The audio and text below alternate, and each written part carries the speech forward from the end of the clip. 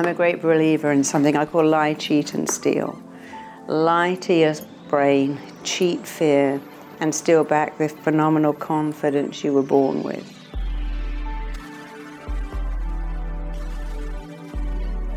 Welcome to Radically Loved Radio. I am your host, Rosie Acosta, yoga teacher and teacher trainer, mindfulness coach, speaker, and creative writer.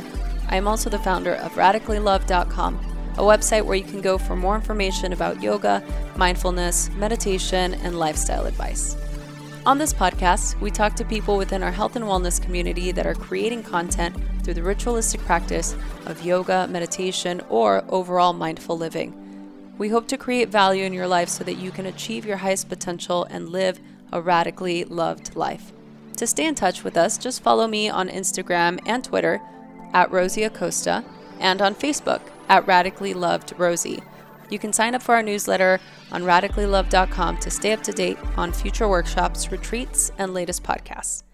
Hey guys, most of you know that I have returned back to a plant-based diet, so my beverage consumption has increased quite a bit.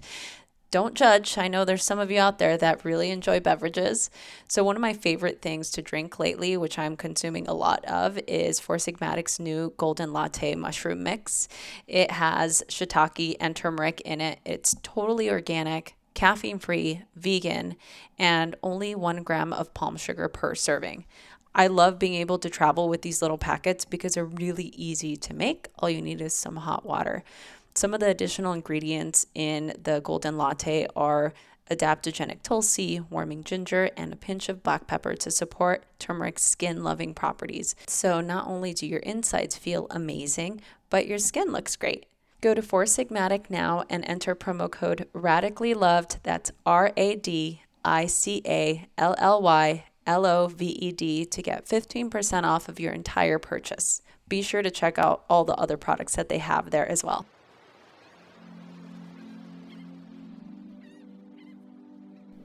Hey listeners, we need your support. Help us by subscribing and rating to this podcast.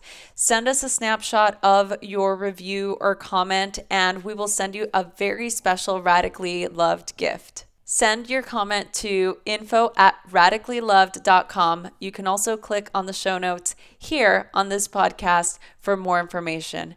If you want to be part of our community, please click the link to our private Facebook group on the show notes of this particular podcast so you can be the first to hear of upcoming trainings, retreats, and special Radically Loved events. Thanks so much for listening.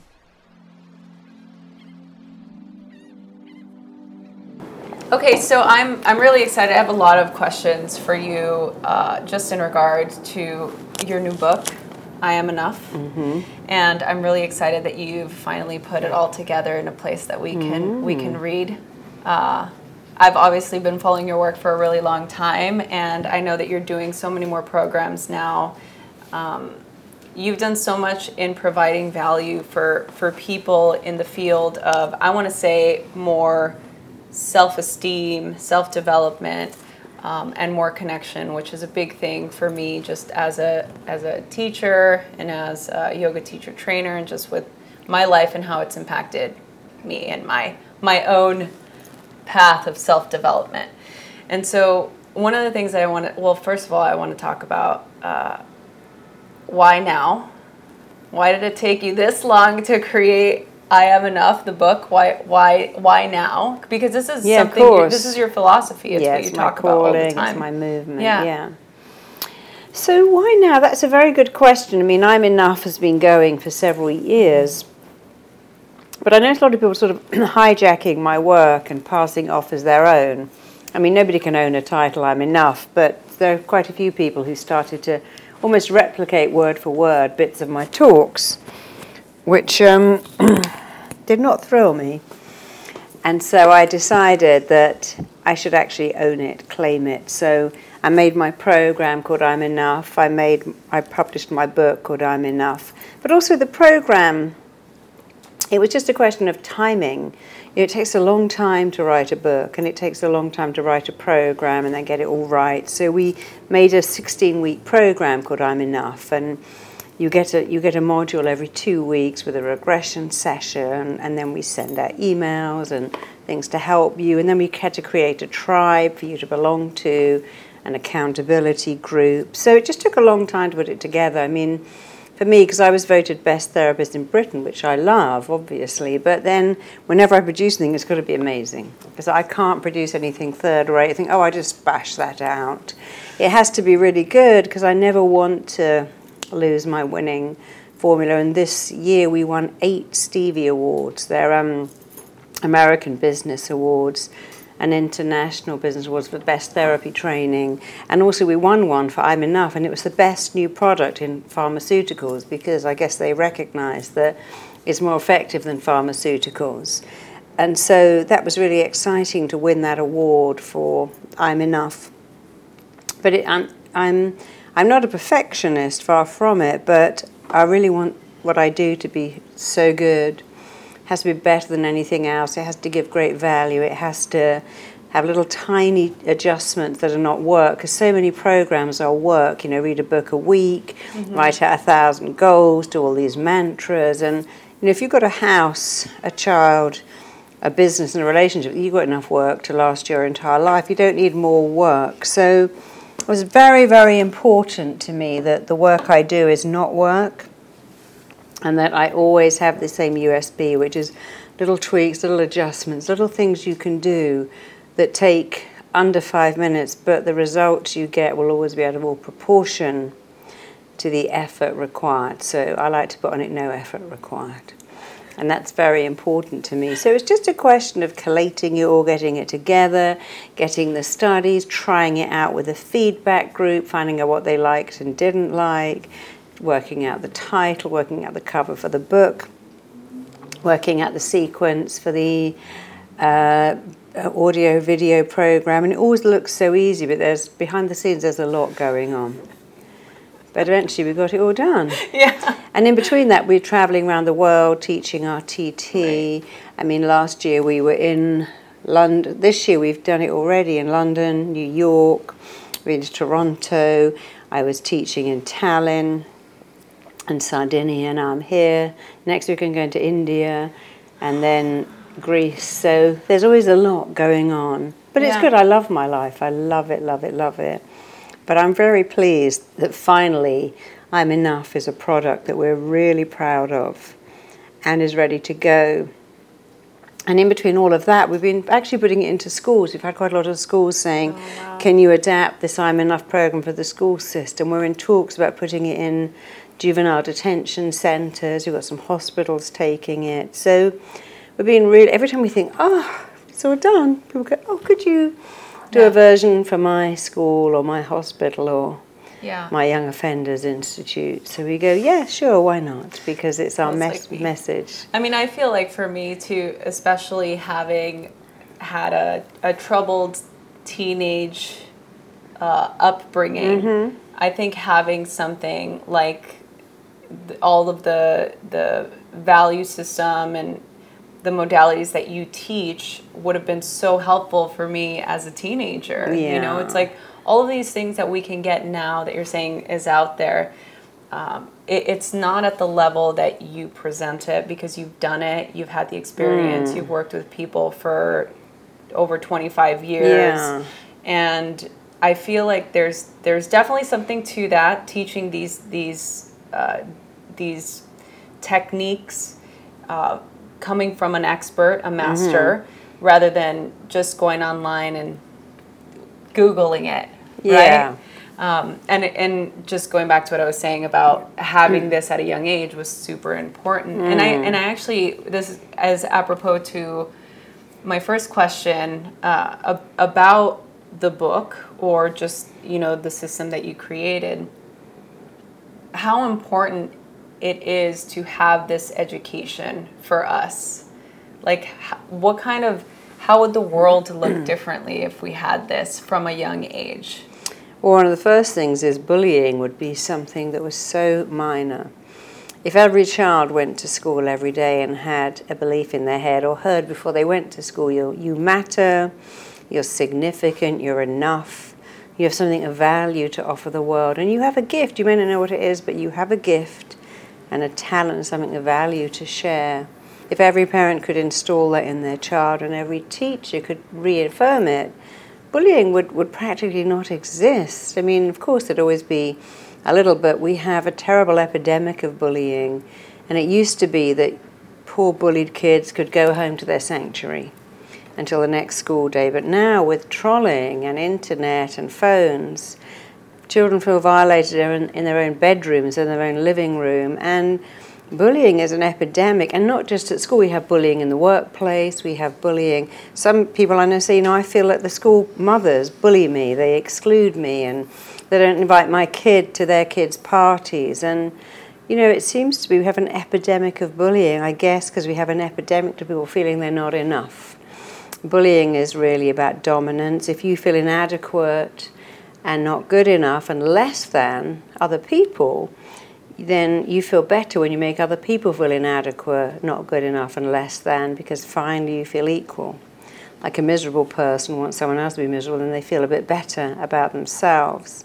And it's such a great shame that that's where we're starting from, when we should be working to make everyone feel enough, including children who are bullied. So I know, because I've been a therapist and indeed taught therapy for over 30 years now, that whenever people come in, I know in conventional therapy you talk about your feelings, and in conventional medicine you go to the doctor and go, I've got a headache or a stomach ache, and they tend to look at what you're presenting.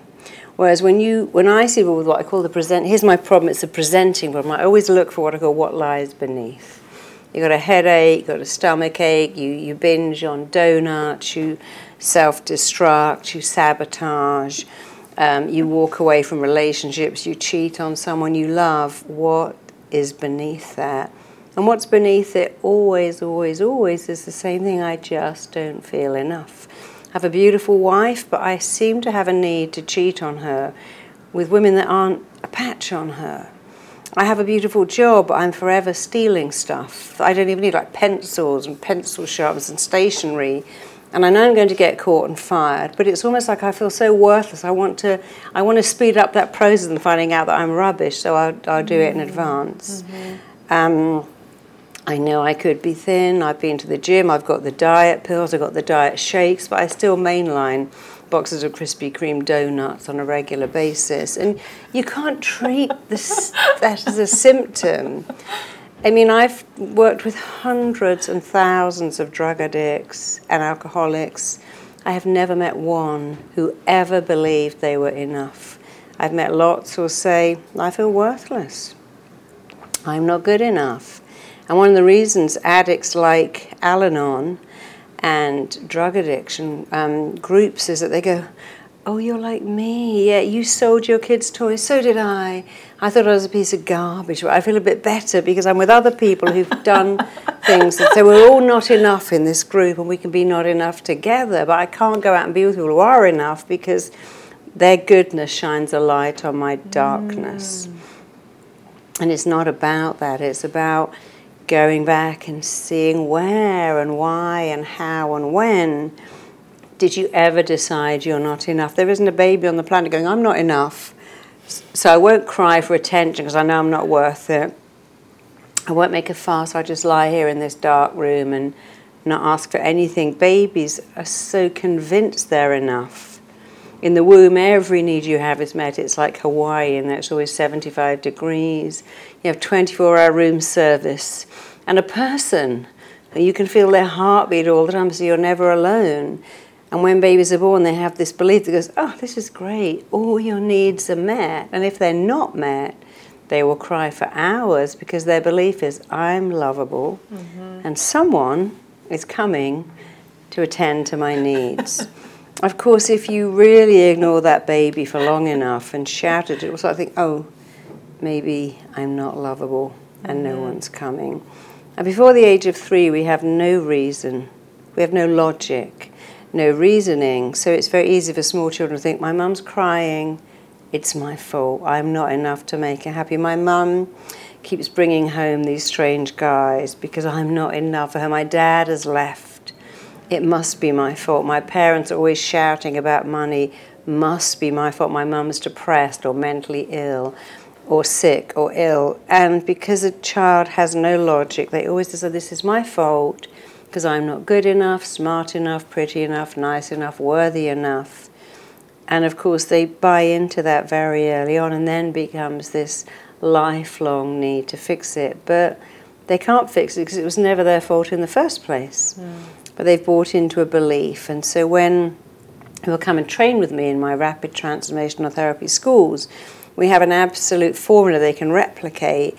And it's a formula where it says you always look for what lies beneath. Whatever the presenting problem is, you always look for what's underneath that. People don't come in and say, I'm fat because I'm just an out-of-control big fat pig. That's never the case. Many people who are overweight do eat a lot, and many don't. But if the mind has a belief that being heavy stops people looking at you funny like your weird stepfather did, then you're never going to get rid of that with dieting alone. When people say, I've got these headaches or this nervous twitch or this eczema, asthma, dermatitis, and creams aren't working, it's because often the unconscious mind has a belief that this illness, this skin condition, has a role, it has a function, it has a purpose. And so what we do in RTT is find it. And the I'm Enough course is very, very similar. What it's doing is taking you back and finding out why, how, where you ever did what you did, why you do what you do, then stopping it. Because so many people walk through life going, I don't know why I do this, I guess I'm just messed up. I have no idea why I behave the way I behave. There's something wrong with me, but I don't know what it is. And I'm a great believer that you can't fix what you don't understand.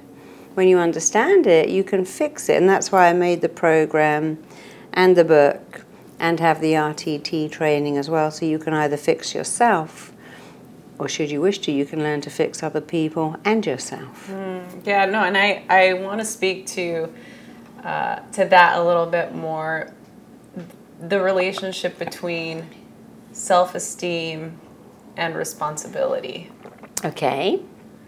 So I think that a lot of the times we forget that we actually have to be the ones to do the work. So what's your experience with this? And what is the relationship between the two? Well, obviously you know that responsibility means an ability to respond. A response-able person is able to respond to what's going on. And they don't go, well, it's your fault because you did that, or I'm having a bad time because of the weather, or it's the world's fault. A responsible person says, I'm responding to this situation very badly. I handled that badly. I'm responding to this beautiful kid that I spent 20 grand in IVF to have badly by losing it, and it's not their fault. But an irresponsible person will blame everyone but themselves. Self-esteem means what I think of me. If it was anything else, it'd be called your esteem or my esteem. If I said, Rosie, I hold you in the highest esteem, that means I hold you in high esteem.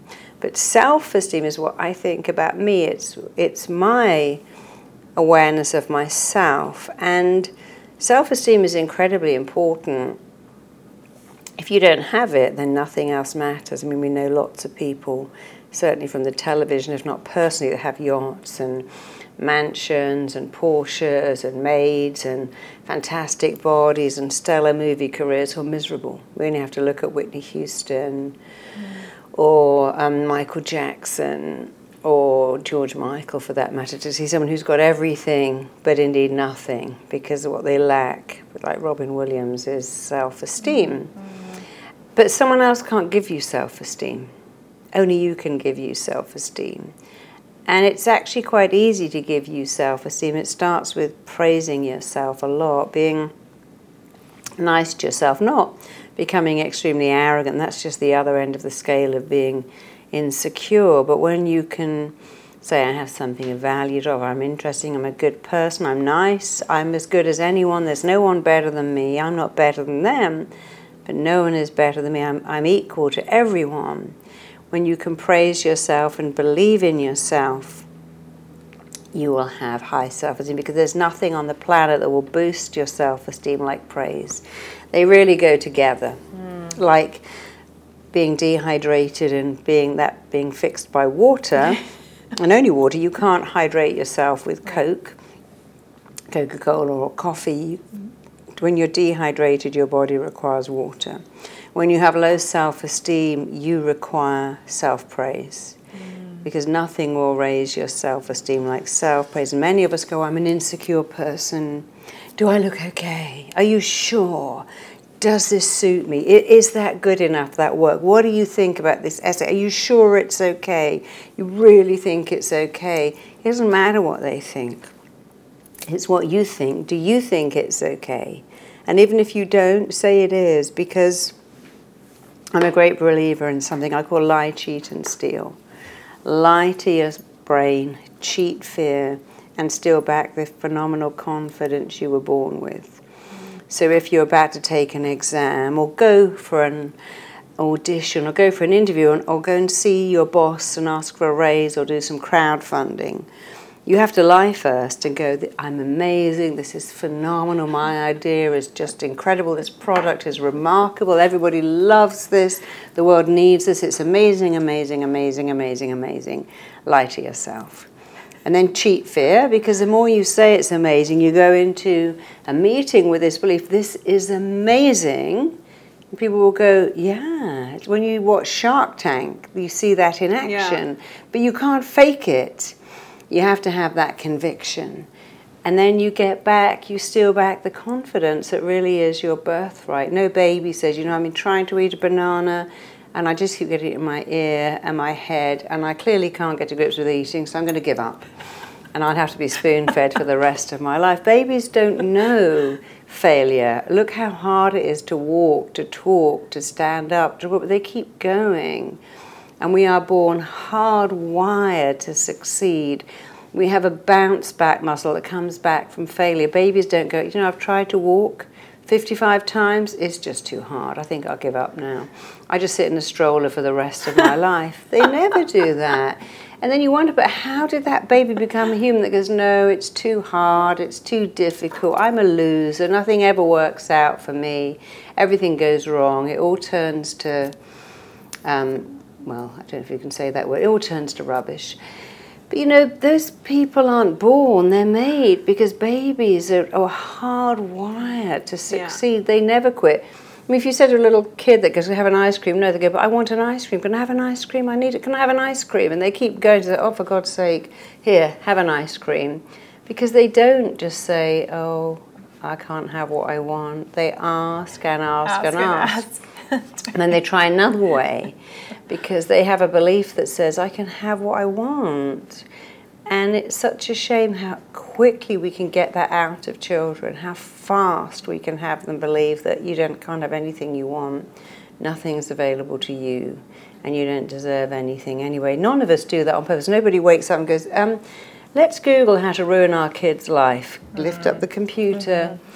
Let me find the fastest way to damage my kid forever. No parent does that. Many of them damage them, but it's very rarely intentional. Even the alcoholic that smacks their child and hurts them, they don't plan that. They do a terrible job and it's utterly wrong. But they're dealing with their own stuff too. Because damage people, and hurt people. Mm-hmm. But if we could all believe that we're enough, life would be so different. Yeah, I love that, and it reminds me of this little story that I read, and I just read it recently. It was in one of my creative writing books, right? So I'm taking this class on creative writing, and this is part of our textbook talking about our creativity and how it can get stifled at a young age. Yeah. And the story is this observer is watching this woman and her toddler riding a gondola, and they're all riding this gondola up to the summit of this state park. And they're looking down, and the little girl says, "Look, Mommy, they look like broken toothpicks." And the mom looks down and she says, "No, honey, they look like ants." And then the little girl says, "They look like ants." And the onlooker, the guy that's sitting there is like, "No, they actually look like broken toothpicks." And so it was just basically showing how from a young age, it's just like what you're saying. Sure. It's this sort of learned thinking, like, oh, I was wrong. It's this now, you know, course. and it's sort of stifled this fluidity of creativity that we come in with. I know. Right? Yeah, and it's such a shame because children have such interesting beliefs about what's possible.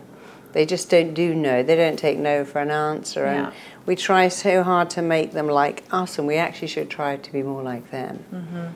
Because they're such free spirits, and they're so good at stuff, and they're full of enoughness. And then we think, well, where did that go wrong? So I worked with a little boy that had terrible dermatitis all over his arms, and one of the things we teach in both the I'm Enough course and in the RTT training is that every illness, every symptom, every disease, whether it's a mental, physical, or emotional one, has a role and a function and indeed a purpose. I said to this little boy, look, I know this is a silly question, but if the eczema was your friend or the dermatitis was your friend, it wanted to help you, how could it help you? And without skipping a beat, he said, well, I have to stand like that, you know, with his arms out, and Mummy puts on the cream and the wet bandages, just put any cream on that baby. And of course, in an instant, I understood that the child had watched Mum massaging the baby. Mummy, I want that. She goes, no, you're a big boy. Just for babies. You had your turn, and the baby, you don't need that. This is just for babies. And at some level, he thought, but I want to be a baby. I want to have the cream. And of course, the mind will always listen to how you talk to yourself and work out what you want based on what you tell it. I want Mummy to put cream on me. I want the massage. And the mind goes, eczema. There you go. Now you get lots of massage. I worked with a little boy who had terrible headaches, and when I asked him the same question, you know, most kids don't get headaches, and the headache must be wanting to be your friend and help you, and it's a strange way to help you, I know, but if it wanted to help you, how could it help you? And he said, well, Mummy and Daddy fight. Then I get a headache. Then we turn all the lights off and lie in the dark till it goes away. And again, the mind is so literal that if you say to your mind, I've got to stop Mummy and Daddy fighting, I must stop them fighting, it will come up with a way that's super effective, but obviously can have a lot of side effects. And we really should be taught at a very early age that every word we say forms a blueprint, and that our mind and body does everything at its disposal to make that blueprint occur. So when you say, this commute is killing me, my boss at work makes me want to die, this is the client from hell, I'd give anything not to be here. Your mind goes, oh, that place called work is killing you? Why don't you have a nice little ulcer and stay at home? And we've all said this classic thing, oh gosh, I wish I wasn't going out next Wednesday to that meeting, I'd give anything to get out of it. Next Wednesday you wake up with diarrhea or sickness, and your mind's going, well, I'm just so cool because I give you what you want. And it does, because you don't tell it what you want. You have to really talk to your mind. Like if you went to the hairdresser and said, okay, cut my hair while I read a magazine, then it would go, oh my God, what have you done? That's too short and I don't like the style. But you didn't give them any instructions.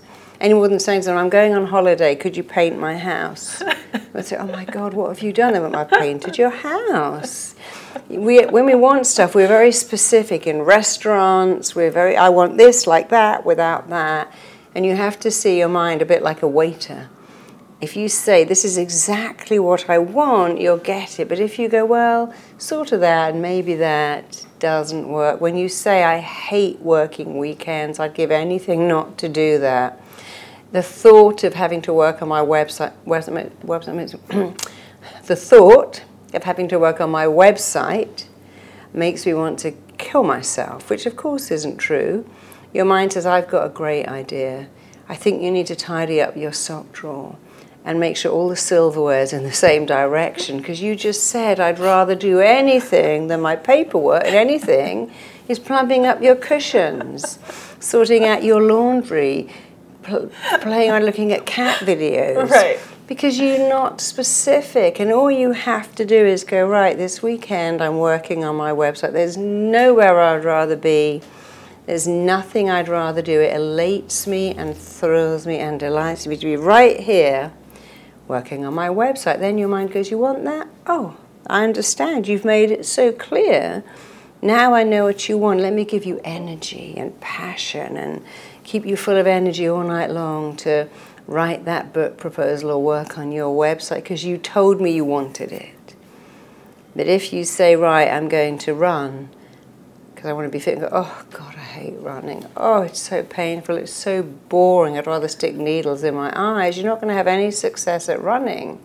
And if you look at Marines who run, they sing, I'm a Marine, bring it on.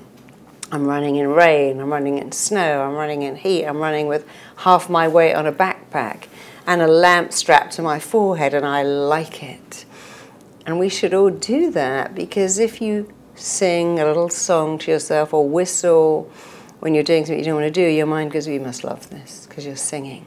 Instead of singing, we do this, we bitch and moan and complain.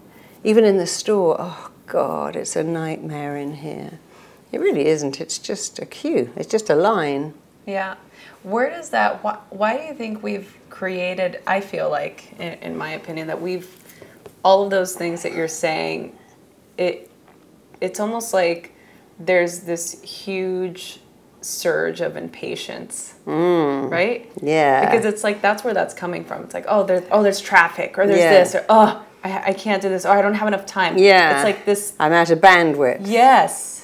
Why? We used to have so much time. We used to queue. We used to get in a line to go to the store. Oh, yeah. We'd line up to buy groceries. We'd chat to each other, and it was quite a normal thing. I was reading last night about this little fish and chip shop in part of England. It's only open twice a week, and people take a little chair along, and the line is always an hour long, and they talk to each other. And it's become a little social event that they expect the line. Oh, that's lovely. Because it's where they can only cook 15 pieces of fish at a time. And people will expect the line, and they talk to each other.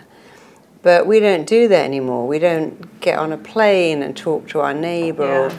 It's all rush, and we get lost in our on phones. The earphones and and we can't wait for anything. We can't even wait for that circle to go, oh, let's go to another screen.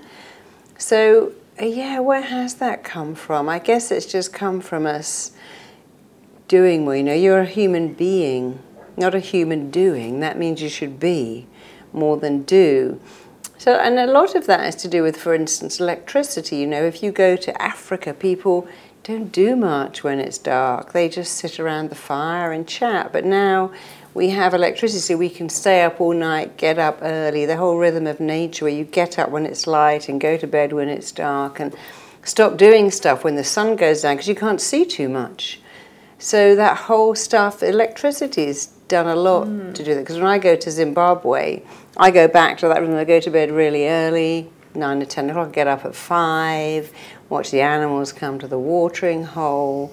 It's very hot, so you don't move around too fast. And it's a whole different rhythm. Yeah. And when you do that, you really realize that human beings are not really designed for modern life. Not at all. But we forced ourselves to adapt, but we haven't really adapted that well. Yeah, it's apparent. I think that we wouldn't have the high levels of depression and stress and heart disease and all of the things that we have. A quick message from our sponsor.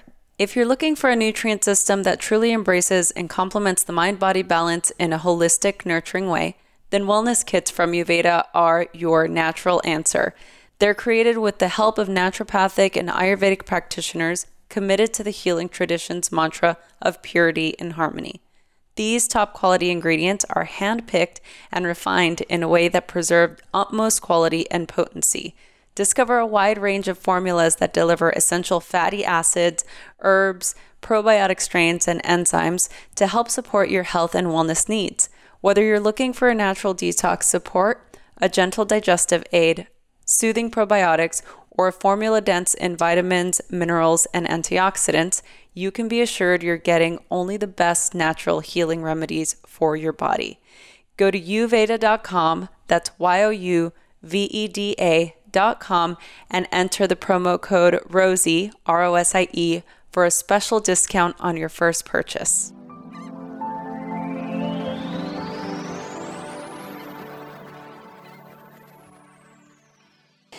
Well, the studies that say depression is caused by a chemical imbalance in your brain, people say they're flawed. I'm like, no, they're not flawed. They're non-existent. They don't exist. It is impossible to check the human brain for a chemical imbalance. And those studies were not created by doctors. They were created by a pharmacist to sell more drugs. And it simply is not true that depression is caused by a chemical imbalance in your brain. The major cause of depression is lack of connection. We're tribal people. We're supposed to be together. And the more we separate ourselves from people, the more depressed we get, the more we get our groceries. If I go to the store, there's no one to talk to. My gran used to chat to the person behind the counter while they got us some bread and groceries. And now it's all automated. The bank's automated. Soon we'll have automated cabs with no drivers and automated trains. And you can go through the whole day and not speak to a soul. Amazon will deliver everything for you. They don't speak. They just go, sign that. And they're gone in like a nanosecond. Delivery drivers don't stop going, hey, how are you today? Because they're on like, oh, I get paid by every parcel. So we're creating a world where people don't communicate. And communicating and connection are what humans thrive on. So we've taken away connection. That's made people depressed.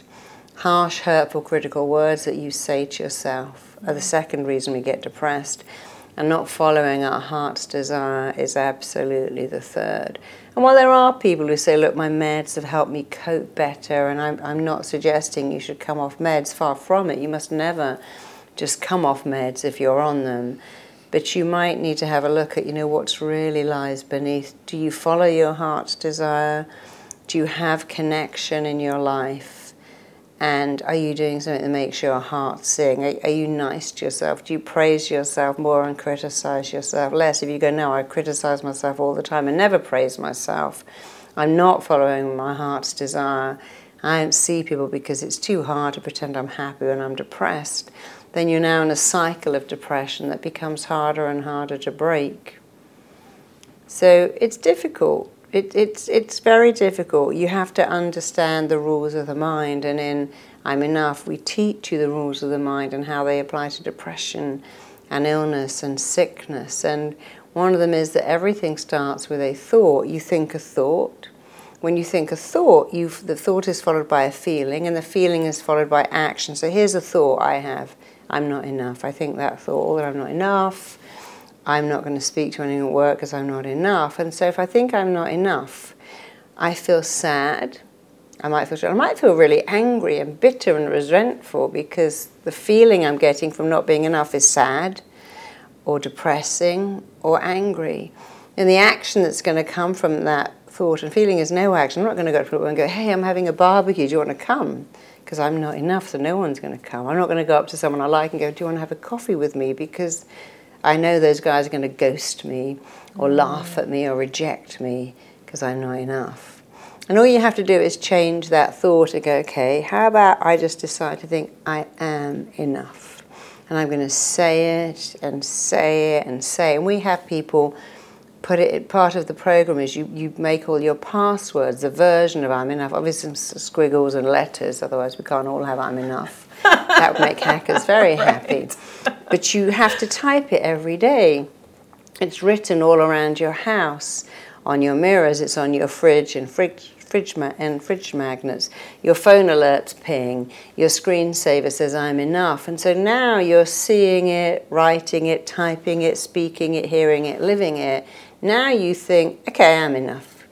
So now what's the feeling? Well, I feel good because I know I'm enough. I feel good about myself and I feel happy and I feel kind of confident, certainly at peace with myself, nothing to prove because I'm enough. Mm-hmm. So what's the action? Well, the action is I can go up to people and say, do you want to come over for tea or dinner or come to a movie or have lunch with me? If I like someone, I can go up and say, oh, you look really cute, and just chat to them because they can't reject me because I'm enough. They might say, I'm very happily married, thank you.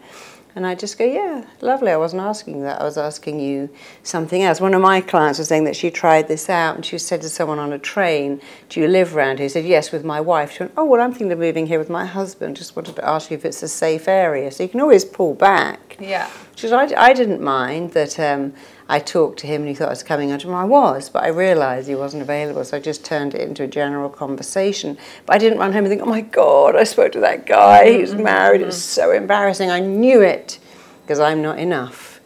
So changing one little word, people like me, people don't like me, I'm smart, I'm an idiot, I'm a lovely, warm person, I'm a loser. You think a thought, and the thought allows you to feel a feeling, and the feeling causes an action or an inaction if you feel bad, which just justifies the thought. And what therapy does is it tries to change the behavior.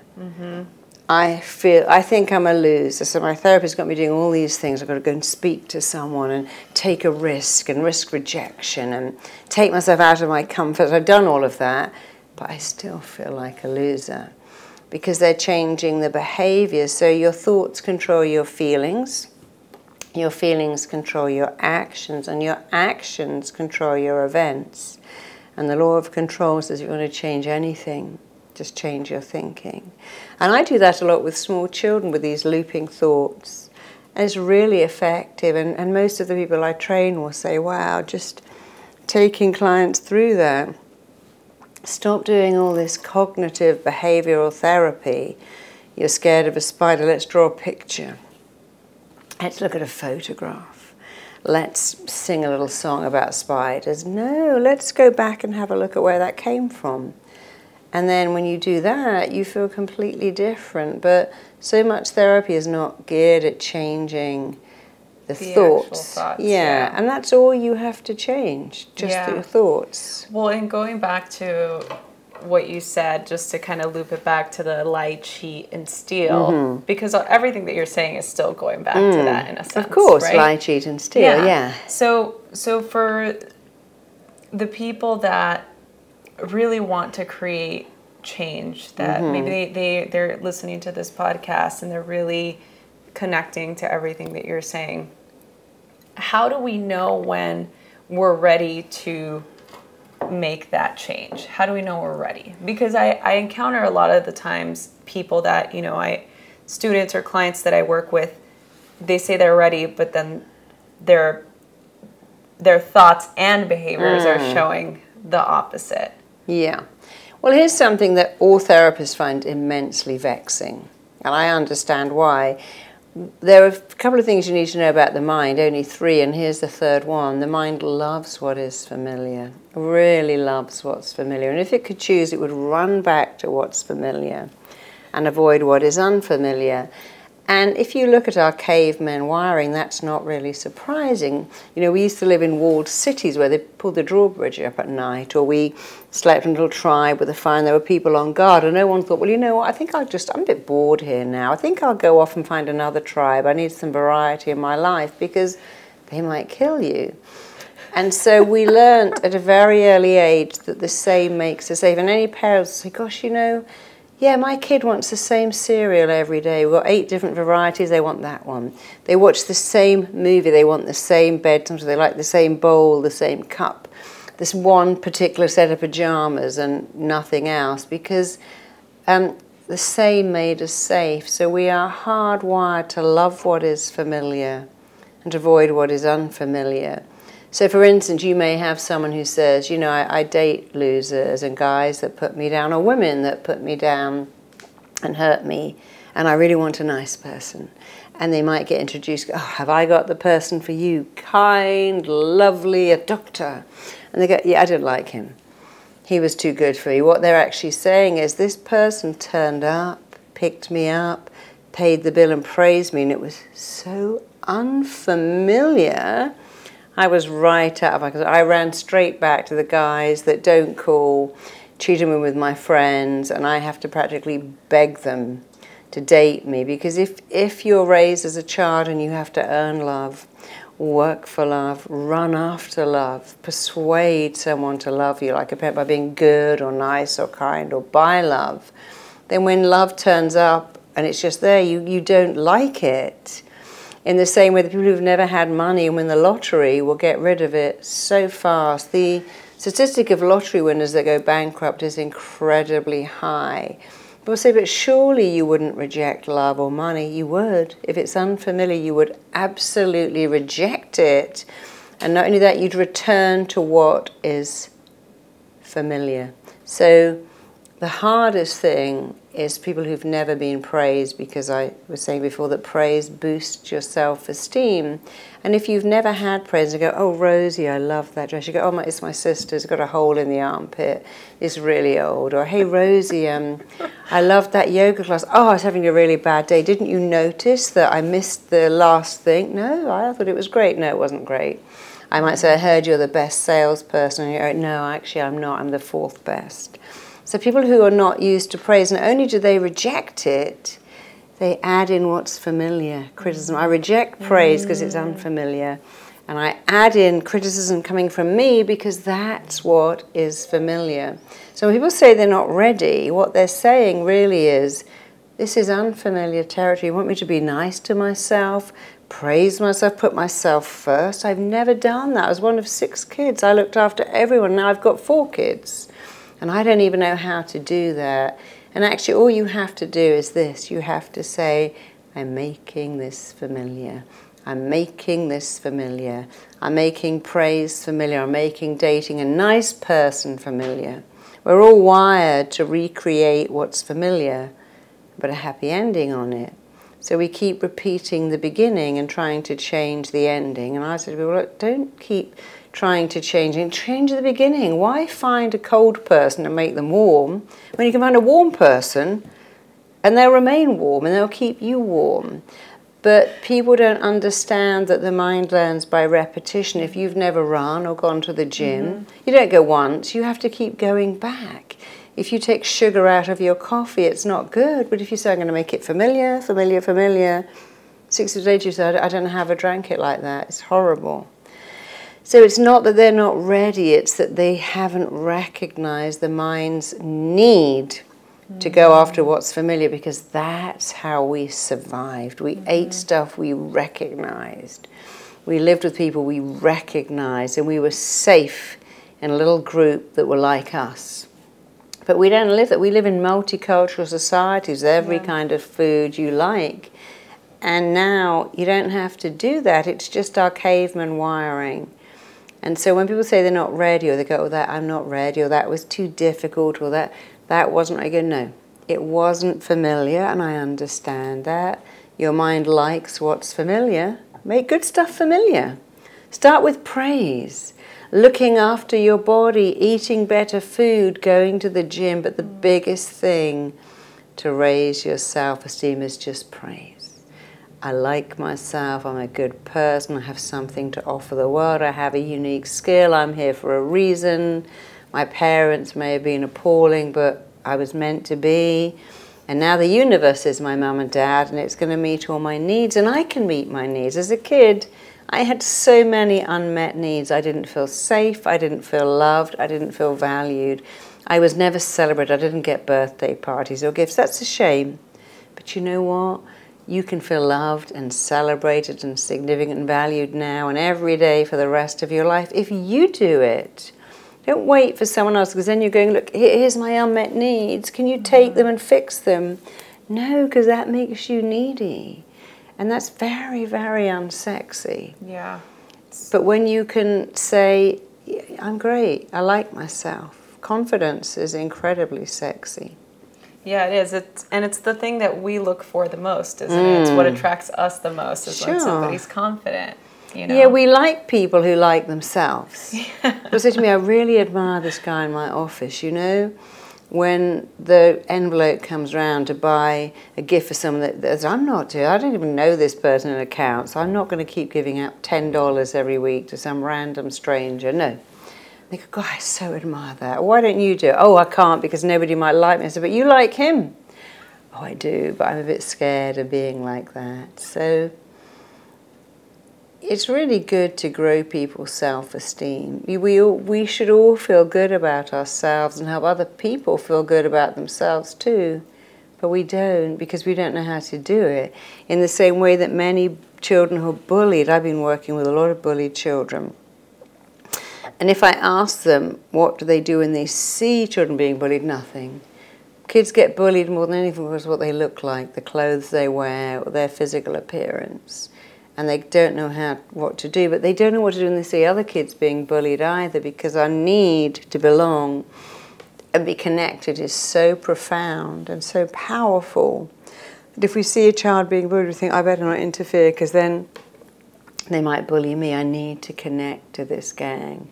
And so one of the things I love about I'm Enough is that it kind of unpicks behavior. You do this because of that. You think this because of that. But you can change it. It doesn't just say, oh, well. It actually gives you real, workable strategies so that you go to bed every night and wake every morning knowing that you're enough. And there's really nothing better than that. Yeah, oh, I love that. I can sit here in your house it's forever just talking about this. I want to be respectful of your time, so I'm only going to ask you two more questions. Okay. One of them is pertaining to connection, because this is a huge thing, as you said. And it's part of why I created the podcast too. So if you were going to give a tip to the people listening on what's the best way to connect with somebody or people or somebody in their life, or just connection? Well, we like people who are like us. The basis of all friendship is we pick people who are like us, which is why bullies find it very hard to make friends, because people aren't like them, and bullied kids find it hard to make friends. So, you know, one of my clients was telling me that she'd fallen out with a neighbor in her apartment and had no idea why, and she was so scared of this person who had a baby. I said, look, just go knock on the door and take a little gift for the baby and say, notice the baby, she's so beautiful. And straight away you'll connect, because if you want to get on with the mother, praise her child. You want to get on with the mothers at the school gates, don't talk about you, talk about theirs. Oh, Rebecca, she's so funny and interesting and beautiful and kind, because it's hard for someone not to like you when you go through their children and praise them. And so, you've always got to find the connection. Well, I work with a lot of obese people, and you'd think they'd hate me because I'm not obese, but I talk about, look, I couldn't keep chocolate in my house once. I ate all my daughter's Easter eggs. I took all the chocolate off the Christmas tree and ate it before Christmas, because I'm showing them I was like you. I was out of control with sugar. That's the basis of AA. We like people who are like us, and people who try to be perfect are the unhappiest people in the world, and the loneliest too, because no one goes, oh, I love my friend, she's perfect, because that makes them feel inadequate. So it's one of the reasons we like flawed celebrities. We used to kind of idolize Elizabeth Taylor, who seemed perfect until she got older. And then she said once, people come to see how fat and ugly I've got, and you know what? I never disappoint them. Very sad.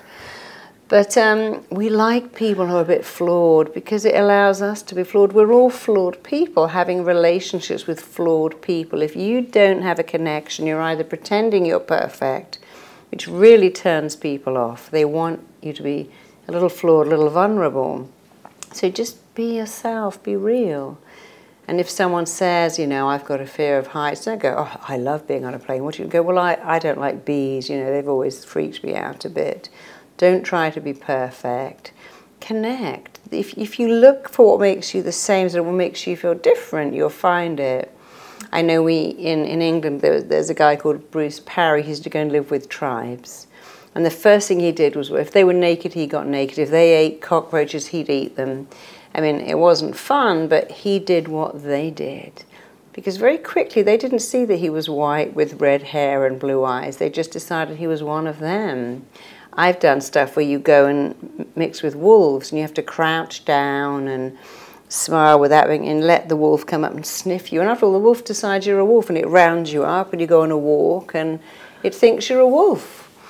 Because we like people who are like us. People who love dogs love them. People who love children find children love them. And so when you have that energy of, oh, I love you, you'll love me. But if I have the energy of, you don't love me, I'm going to have to earn your love and work for it and run after you and try and beg you to love me, it doesn't work. If you want someone to love you, fall in love with yourself. It's the beginning of a lifelong romance. It never bores you, never disappoints you, doesn't cost you any money. No waxing is required in order to fall in love with yourself. And if we could only all teach our kids to love themselves, and if we could love ourselves, people would think, wow, you're such an attractive prospect because you like yourself. You're not waiting, when are you going to call me? You haven't called me, you don't love me, you're going to ghost me, I just know it. You're going to cheat on me, everyone does. That's not attractive. I'm great, and if you want to have a relationship, great. And if you don't, well, somebody else will, so I'm good whatever happens. But so many people try to force someone to love them or like them. Put that energy into loving and liking you. Fall in love with yourself. And all you have to do that is to praise yourself. And you don't have to go, I look like Cameron Diaz, or you just have to say, I'm a good person. I'm kind, I'm nice, I'm warm, I'm real, I'm authentic, I'm genuine. I've got a beautiful heart. Yeah, my thighs aren't super, I haven't got a thigh gap, but I don't need it. I've got a big heart. I haven't got a bikini bridge or a designer vagina, but I've got a good heart and I'm a good person, because people don't care about that stuff. I mean, that's insane that we're even trying to have our genitals have got to be perfect now, bleached, trimmed, shaped, waxed. I mean, it's like, how many more ways can you find for us to hate our own bodies? We've got the thigh gap, the A4 challenge, the bikini bridge. Yeah. I mean, these kids come and say, the A4, my waist has got to fit in behind an A4 piece of paper. I've got to have a thigh gap. I've got to have a bikini bridge. No, you haven't. You've got to have an ability to go, this is a great body. I love myself. In fact, one of my girls that I train a lot, said that she wrote to this girl of 16, and she wrote to him down. She said, this is the first time ever I've got up and spent the whole day, and I haven't thought about what I looked like once. And when I did, I thought, well, actually, I look quite cute. And what a great thing she's done. She's freed a 15-year-old girl from the pressure. What do I look like? Right. That's the least important thing. Are you tall? Are you rich? Have you got enough hair? Have you got a six-pack? When it should be, are you a real person? Have you got a good heart? Are you kind? But if you can fall in love with you, which simply requires praising yourself and believing in yourself, you actually show the world that you're worth falling in love with. And we want love, we try to get a new wardrobe, a new body, a new something, when there's only one thing you need to find love, and it's this: you must believe you're lovable. Don't give someone else the job of making you feel lovable. If you say, could you make me feel lovable? Sure, but when I leave, I'm going to make you feel unlovable all over again. Could you make me feel beautiful? Sure, but when we fight, I'm going to make you feel ugly. I'm going to go, oh, you're so amazing. You're a complete bitch. Because that doesn't work. That making someone else responsible for how you feel about yourself. You have to do it. And that's what I'm Enough is really about at its core. It shows you how to fall in love with yourself. It goes through 8 modules, how to find your purpose, how to know you're lovable, how to have a beautiful relationship. It even works on having an incredible sex life. It fixes your relationship with money. It makes you feel like a winner. It covers all the key areas that we're looking for: their relationships with themselves and other people, their relationship with their body, their relationship with money, their health, their confidence. But at its core is feeling good about yourself. Because when you have that, you've already won. I mean, everything people want, without question, is because of how it's going to make them feel. I want a car, I want a Prada handbag, I want an Armani suit, I want a nice little house, I want a nice something. Whatever you want is because of how you're going to feel when you have it. But when you can have the feeling without the stuff, now you've cracked it. And that's what I'm Enough does. You can still have nice shoes and bags and homes and candles from Jo Malone, but they don't make you happy. Because if they did, you go, I've got one, and it feels good. Oh, I need all the different fragrances now. It's not working. Because stuff doesn't make you happy. How you feel about you makes you happy. And really that's what I based RTT, Rapid Transformation Therapy, on. Not having clients come for therapy for weeks and weeks, but showing them how to fall in love with themselves forever, so they didn't need any more therapy. And that's for people who want to be a therapist, and I'm Enough is doing the same thing for people who simply want to do that for themselves, maybe for their friends and family. Yeah, well, so on that note, so I created this podcast as a forum for people to go to feel supported, to listen to a conversation that hopefully is going to create some new insight for them in their lives. And the idea is that we are radically loved by universe, source, God, whatever higher power of your understanding. The universe works for us and not against us. And so the final question to you is, and I'm curious if your answer is going to be different this time 2 years later. Well, it's actually a two-part question. The first one is, how do you feel radically loved? And then the second one is, what or who do you radically love? Okay, so do I feel radically loved? Absolutely, because I do what I love what I do. My job gives me the most amazing connection. I mean, I'm doing my school in Los Angeles on November the 4th this year.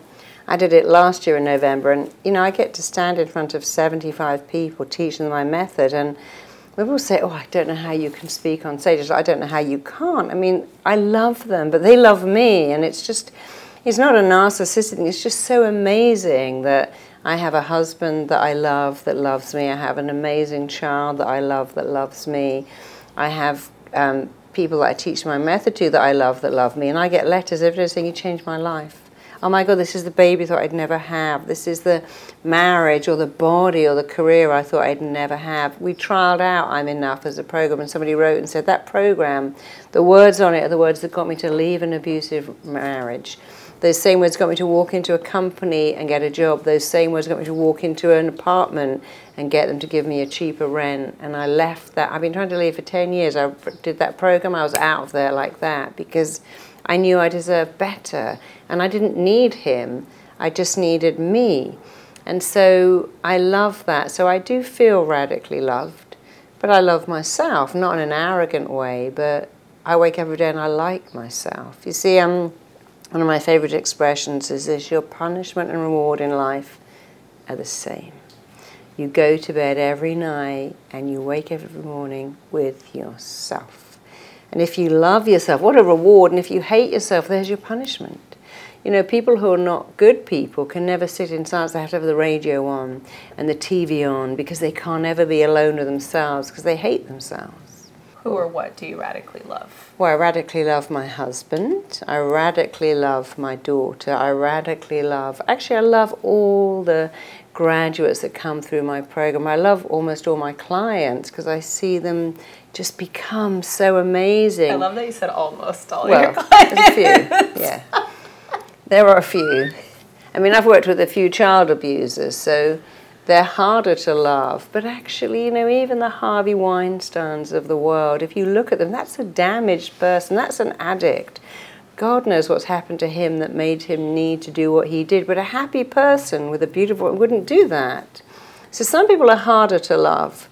But if you say to them, not why, what's wrong with you, but what happened to you, you know, you usually find that they're abused as children, they were hurt, you know. The Boston bombers, those two kids, were completely ostracized. And well, that doesn't make it right. What they did was appalling. You can't kill innocent people. But when you look at people who do that, they've always been shut out and excluded, which is why we really have to stop bullying, because when you exclude someone, they'll turn around, like that Florida shooter, like that kid in Beverly Hills several years ago that was actually shooting people who were out on a date because he was so jealous because girls didn't like him. And so I radically love a lot of people, including myself. I also radically love my life because it's amazing. Oh, that's great. Yeah, I'm curious. I think it's the same from 2 years ago that you answered. It's some good variation, maybe even in the same order. So that's, well, luckily I've still got the same husband. Yeah, that's good. That's good. I'll have the same husband forever. I've still got the same child. I've still got the same everything. So I love the same thing. You know, people say, I've got a new wife now. Right? I love her more. Maybe. No. could have been different. We don't want different. We want what's familiar. I'm just kidding. Because going back to what's familiar. I've been in a 15-year relationship, so I get it. Yeah. Well, we talk about that too. One of the ways to keep passion alive in a marriage is fantasy, because most people who cheat do not want a new person. They want a new experience. Most men who leave their wives say, I never planned for this to happen. I love my wife. I just wanted, the thrill had gone, the excitement. And women say, I never planned to ruin my marriage. I just wanted a bit of excitement. And the trick with a 15-year relationship, or indeed a 10-year one, is to have a new experience with the same person. Then they'll never leave you. People say, I don't, fantasy, that's cheating, isn't it? Like, no, it's not. It's putting excitement and mystery, because love requires intimacy, but great sex eroticism requires mystery and drama and suspense and edges, a little bit of naughtiness. And that's why people who are happily married will still watch porn or read magazines about sex, because you need both. But it's quite hard to have intimacy and eroticism.